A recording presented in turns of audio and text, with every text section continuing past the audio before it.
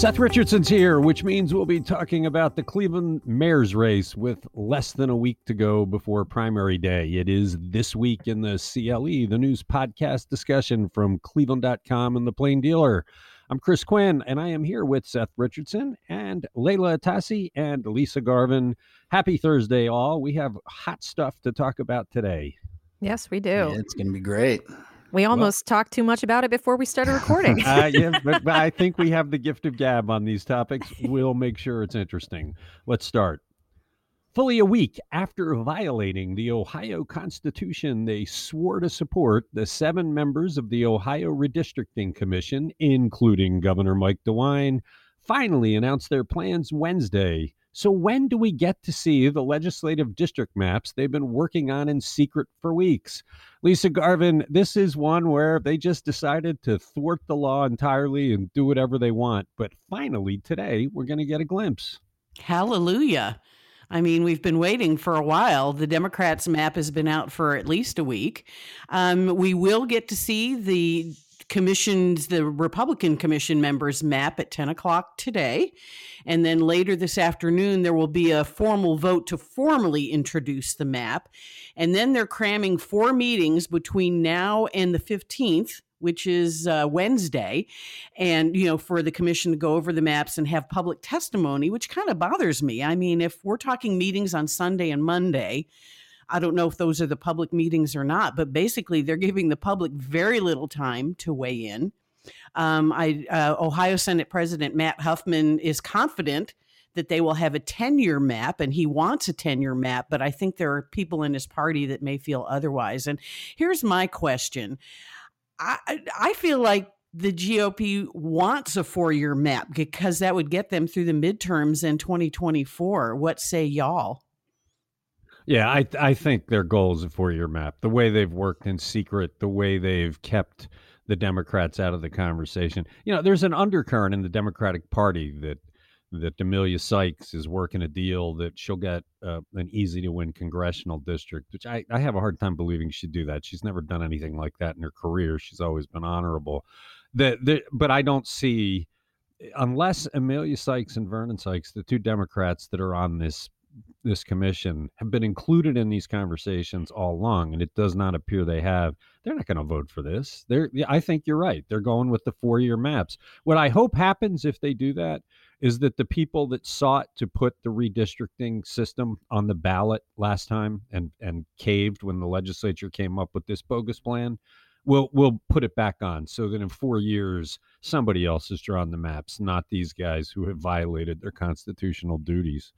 I feel like the whole process has been tainted. I mean, most of the commission members have been doing this in secret. I mean, they shot down the Democratic map, and the Democrats offered it. The Sykeses offered it as, a baseline for discussion. And the GOP members are like, we don't like it at all. So I'm actually really curious to see what their map looks like. Are we going to have snakes and ducks or what? Well, I think that would be hard to do because they're not allowed to do that. But I'm with you. And they're leaving us with less than a week to do analysis of it and really look at it closely. The thing that throws me is that there is really no outrage, that people in Ohio just seem so numb to government misbehavior that nobody's saying anything. I mean, all of the Republicans who were in the legislature that voted for HB 6 got reelected after that scandal came out. And I just wonder what it would take for voters in Ohio to get so outraged they throw all the bums out, like they did after Coingate back in the 2000s, when there was a huge sweep of everybody who was in office. There was outrage then. Seth Richardson, what do you think it's going to take to bring that kind of outrage about? I've been wondering that really since I moved here because I honestly thought, when the first elections that I covered here were, the ECOT scandal was going on, right? And I always thought that was a little too complicated to really kind of distill into a message. When HB 6 broke, I really thought that would be something that galvanized a lot of people because it's really easy to explain, right? You had people in government were taking bribes from an energy company. It's super easy. You can explain it in 10 seconds. But that didn't seem to be the case. Now, part of that might be because, the presidential election was going on and kind of dwarfed everything. But I honestly, I just don't know. I do think that if, there are some shenanigans with this redistricting process, I think it's a pretty high likelihood that we'll see another redistricting ballot initiative, sooner rather than later, though. Well, I hope so, because this obviously didn't work. DeWine, all of them, they just threw out their constitutional duties. That used to matter. I mean, that used to matter a lot, and nobody seems to be that upset about it. We'll have to see. You're listening to This Week in the CLE. When it comes to bold steps to contain the coronavirus, the Cuyahoga County judges have done it. Prosecutor Michael O'Malley has done it.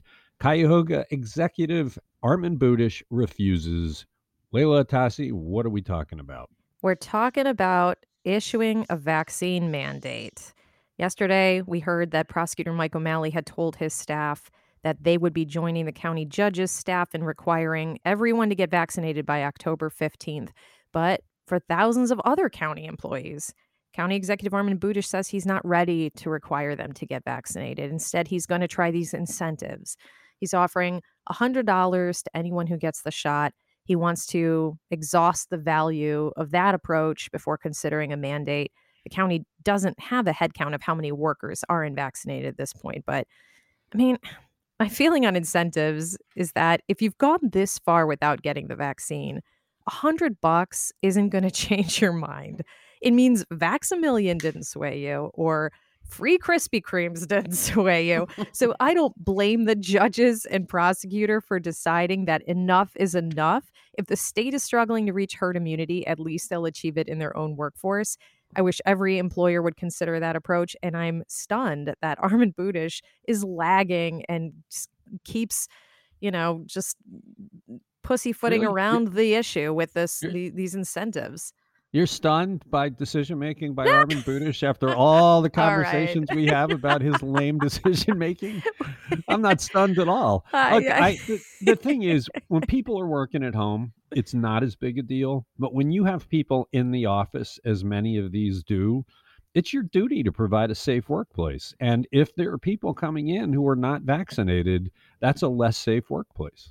I agree. I personally think every employer should apply a mandate. This is we are reaching just the fever pitch of a new wave of COVID, and it is time to bring the axe down on people who are subscribing to these crazy conspiracy theories about the vaccine, and that's enough. If you don't, there has to be some kind of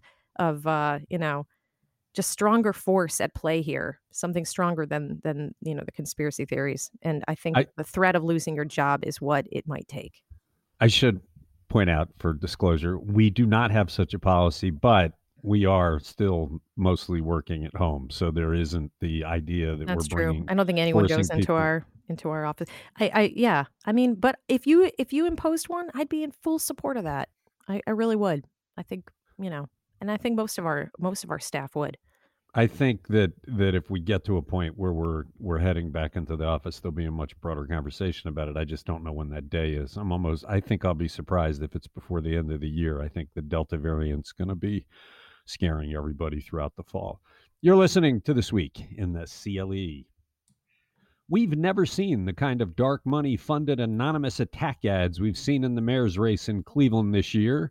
Do we know who is behind it and which candidates are getting the support of these snipers who are firing such specious shots from in hiding? Seth Richardson, these are people that refuse to put their names and faces behind the attacks they're making on candidates. It's really a question of character.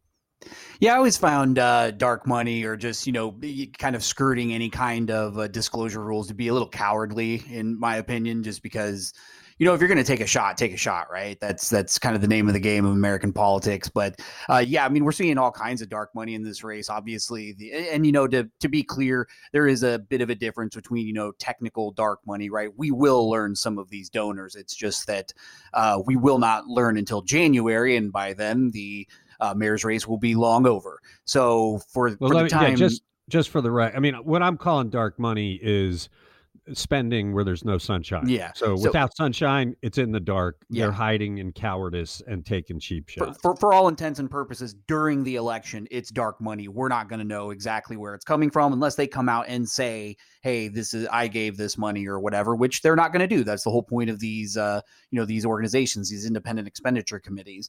So no, we don't know exactly where. I mean, we can piece together some things just based on disclosures, right?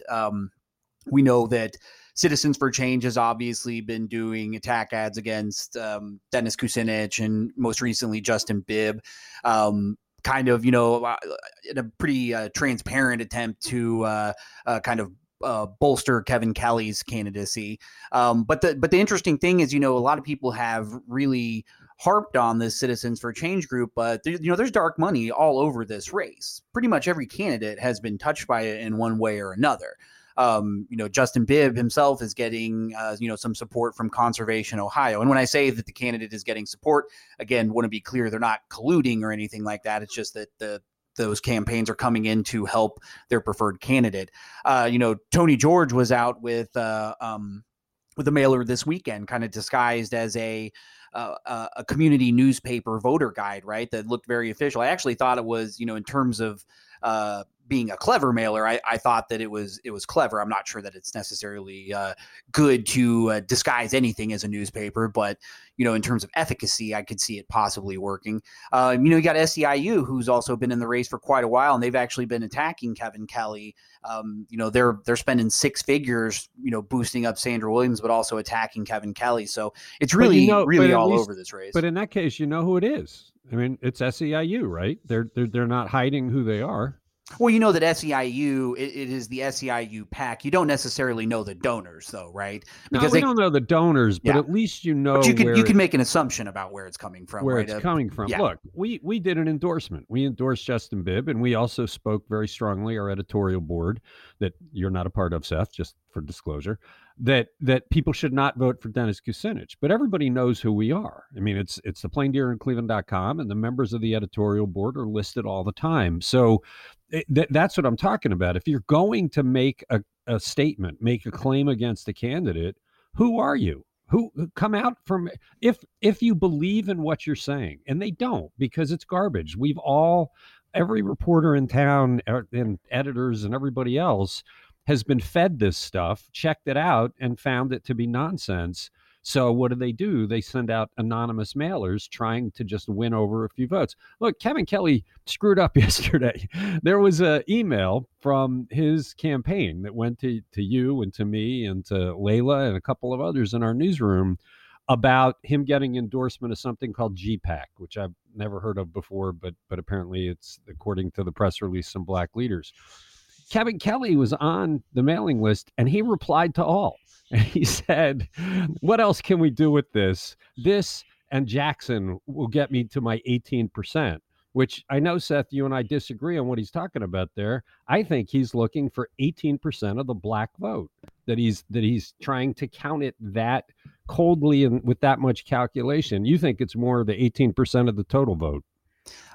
Well, the more I thought about it, I think it actually could be either, right? Because when you think about splitting up the vote in so many ways, and given the demographics of the city, 18% of the black vote can probably equate to 18% of the total vote as well, right? But yeah, I mean, it does give a little bit of insight into what the target is and what, Kevin Kelly thinks his target goal is to get to that runoff, right? And what he thinks is going to help him, which obviously he said this GPAC and the Frank Jackson endorsement.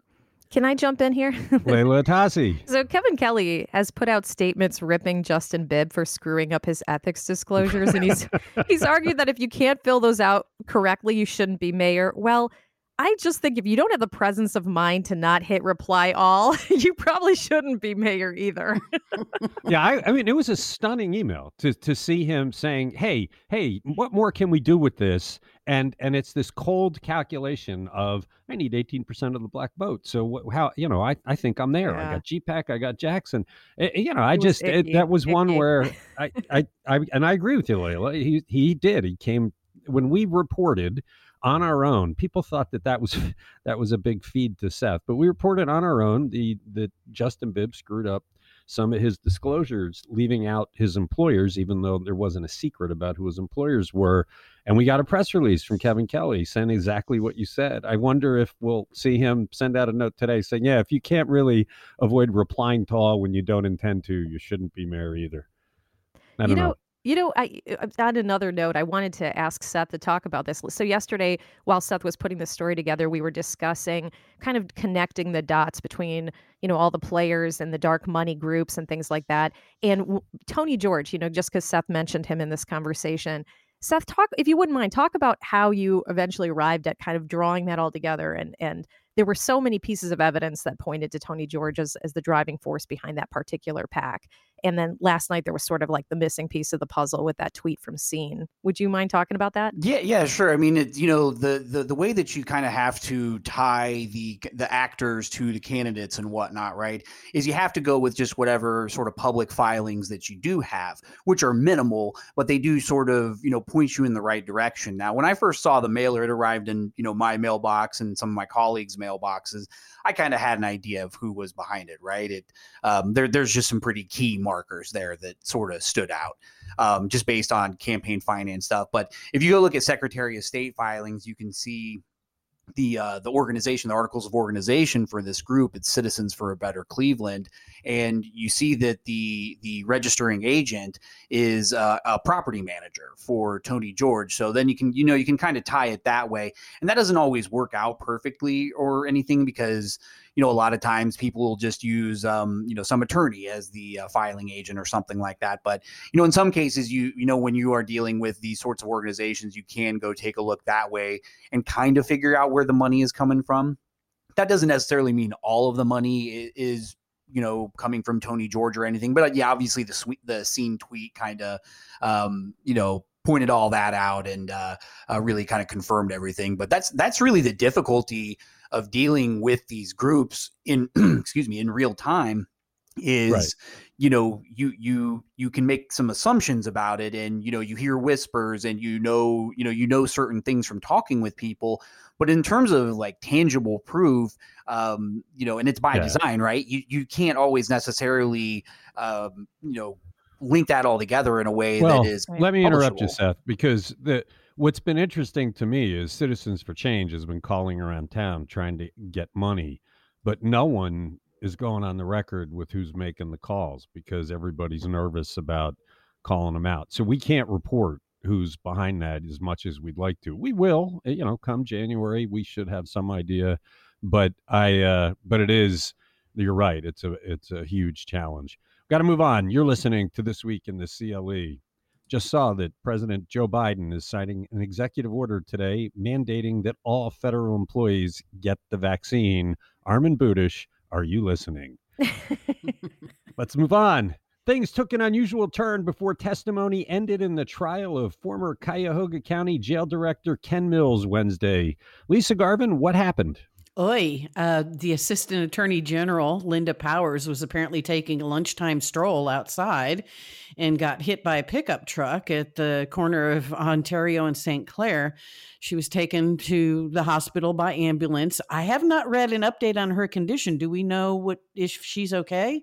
I mean, have we gotten an update on that? I don't think we've heard any more. Okay. And apparently, I don't know that we know yet, but And apparently some of the jurors saw it. I don't know if they realized who it was. I know the judge in the case did question all the jurors about the accident, what they saw and who they thought it was. But the trial ended up moving on later in the afternoon after they did all the questioning. So it didn't affect it. And then, of course, the defense rested yesterday. So closing arguments are starting this morning in the trial of Ken Mills.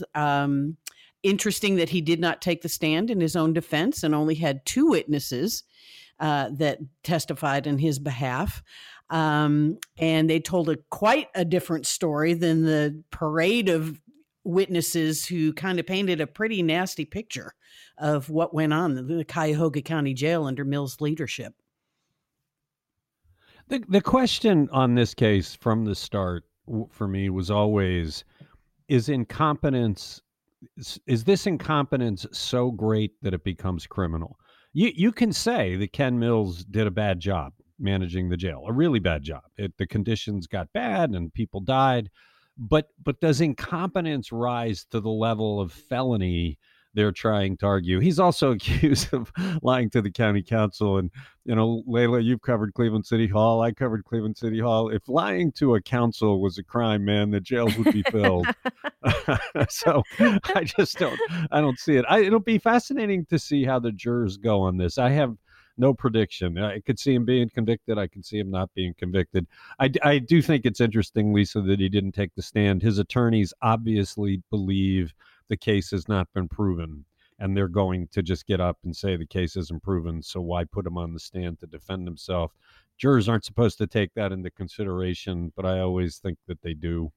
But what I saw during the testimony, they painted a pretty clear picture of how he went around people. I mean, he went around the sheriff, he went around the budget director. I mean, he basically just did an end run around all of them straight to, Budish. To me, that's malfeasance on a pretty high level. But they didn't call Budish to testify. Yeah, and after I they think raided in the his closing office. arguments, yeah, I think in the closing arguments today, they're going to say he was doing what his boss wanted him to do. He didn't go around anybody. He had the authorization of the county executive. And I think they'll probably point out, you didn't hear from the county executive. They didn't call him to talk about it. And I don't know. We'll have to see. The trial has had all sorts of revelations. When we found out Budish's chief of staff signed an agreement to avoid being criminally charged. Go ahead, Layla Tassi.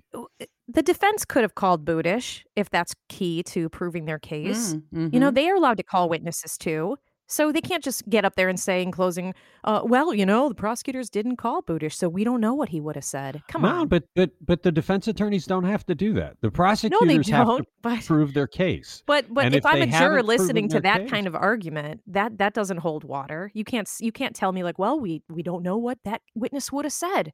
Come on, call him then. Call him if you think that he's going to prove the case. So but it's not the onus. Look, you covered courts. You know the onus is not on the defense to prove the innocence. It's on the prosecution to prove the guilt. And if the attorneys don't believe they've done it, they're not going to add. You don't ask questions you don't know the answers to, right? That's true. You're listening to This Week in the CLE.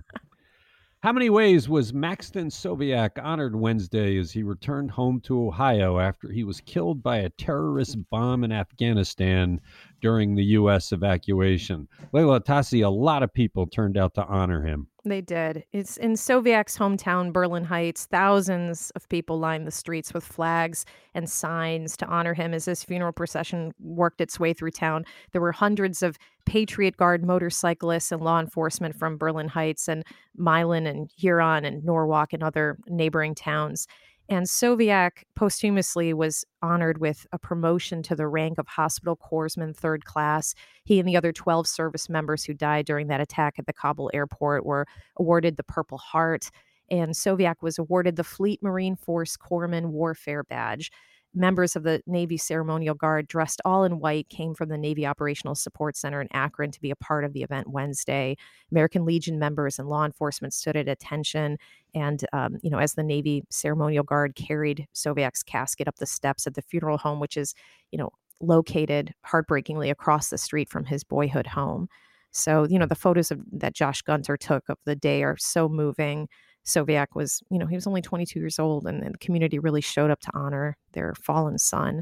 What a sad, sad day. And it was go ahead. Lisa Garvin. No, I was just going to say that his funeral was picked up both by NBC News and the Associated Press, so it got a lot of coverage. One of his fellow soldiers who had a funeral procession, and I'm sorry, I can't recall the name or the city where he was. There was another funeral procession for another one of the victims that same day. But yes, it got a lot of coverage. Beautiful pictures, like you said, Layla, just watching this, case unrolling, between these people at attention. It was really quite a moving scene. And this is kind of a weird aside, but that picture that they show of him in his, in his navy blues and his hat, he looks like Channing Tatum to me. He was a very handsome, engaging looking young man, and the world is a little worse off without him, I hate to say. But yeah, it was nice to see that he got national attention. Okay. You're listening to This Week in the CLE. What do the latest campaign finance reports in the Cleveland mayor's race tell us? Seth Richardson, we saved this topic all week to have you here to give us the insight. So lay it on us. Well, the thing I found the most fascinating about these, the final campaign finance reports we're going to get before the primary is just how much Trump money is backing Dennis Kucinich, right? And I guess it's not that much of a surprise, but the amount certainly was, right? So Tony George, who we talked about earlier, and James Kassouf, who was pardoned by Donald Trump before Trump left office, gave $65,000, them and their family members gave $65,000 to Kucinich from July through August. And Kucinich actually really bolstered his fundraising this time around. He's never really been a prolific fundraiser by any stretch. He raised $235,000 in contributions this time. Now, $65,000 of that came from just George and Kassouf, but that's still a pretty healthy number. I find it fascinating that Dennis Kucinich, who for the longest time was seen as the progressive of sorts, right? The Bernie before Bernie or whatever you want to call it, is really getting all of this Republican money. That is curious to me too, Seth. I wonder what the end game is. What do they want from Kucinich? That I don't know. I could speculate, but I would be just purely speculating. That's why you're here. I want your speculation. Well, we asked Dennis on the long form interviews we did about his relationship with Tony George, who gave tons of money to Donald Trump and to Republicans, right, all over the state. Mary Taylor, Larry Householder, he's given all kinds of Republican money, and he kind of explained it away as I have a long relationship with this guy, but some of I can't help but think of the First Energy connections and some of the power disputes that have gone on at City Hall over the years. Because one other donation that I actually found that was pretty interesting in those reports was a donation from a company, the president of a company called TPI Efficiency. Now, that name probably doesn't ring too much of a bell, but if you go back and remember, Tony George was trying to get a power contract with City Council through for TPI Efficiency, and when that didn't happen, kind of immediately after that, he launched a campaign to reduce council size from, I believe it was from 17 to 9, basically cut it in half. And there have been, questions over whether that was sort of a punitive thing that he was doing because he didn't get the contract and whatnot. Plus we have the, the investigations that are going on, with City Council looking into this stuff. So it does make me wonder.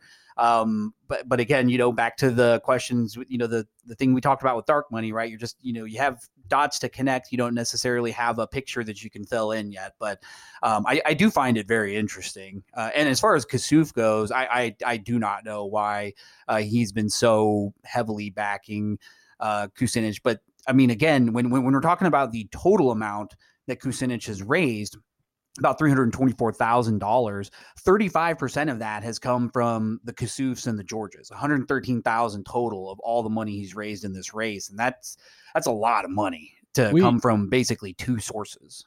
We should point out that while Kevin Kelly didn't raise as much during the most recent period, there's a lot of spending on his behalf through a Citizens for Change dark money that would, if you combine them, would make him the king of fundraising. You're listening to This Week in the CLE. I want to do one more. Democrat Nan Whaley has been trying to tar Ohio Governor Mike DeWine with the First Energy corruption stink as she seeks to unseat him next year.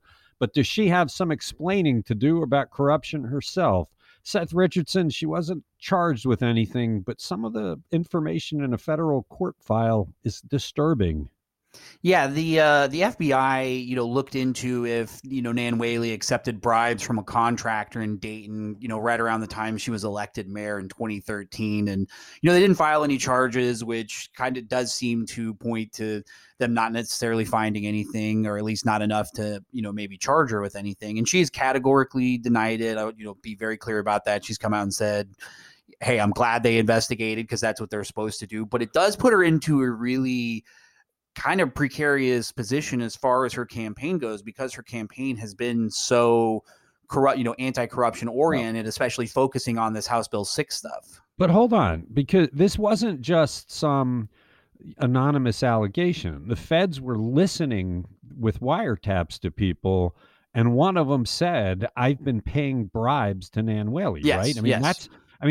That's not your normal specious allegation. Yes, They're true. they're up and listening, and they hear somebody say, "I pay bribes to Nan Whaley." That's a pretty dramatic thing. Either that guy's making it up because he knows they're listening, or something weird is going on there. And the fact that they closed the case without charging her, you're right. It could be because it's not true that she's clean as a whistle. It could be that they just couldn't get the evidence to prove it. Yeah, absolutely. And to go back to what you said, this contractor said that he gave her $50,000 in cash and could get the money going in other ways and whatnot.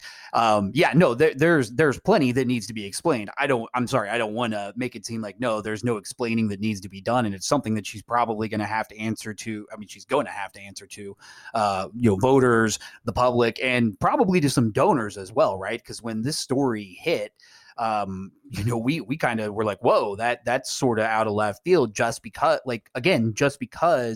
of how much the Whaley campaign and the Democrats kind of writ large have really hammered this anti-corruption stuff. So, and I do think, we've got to get the case file. It's a closed investigation, right? So, we got to try to get the backup information on what happened. Did they go interview this person, and did he recant or what? But that she's running for governor.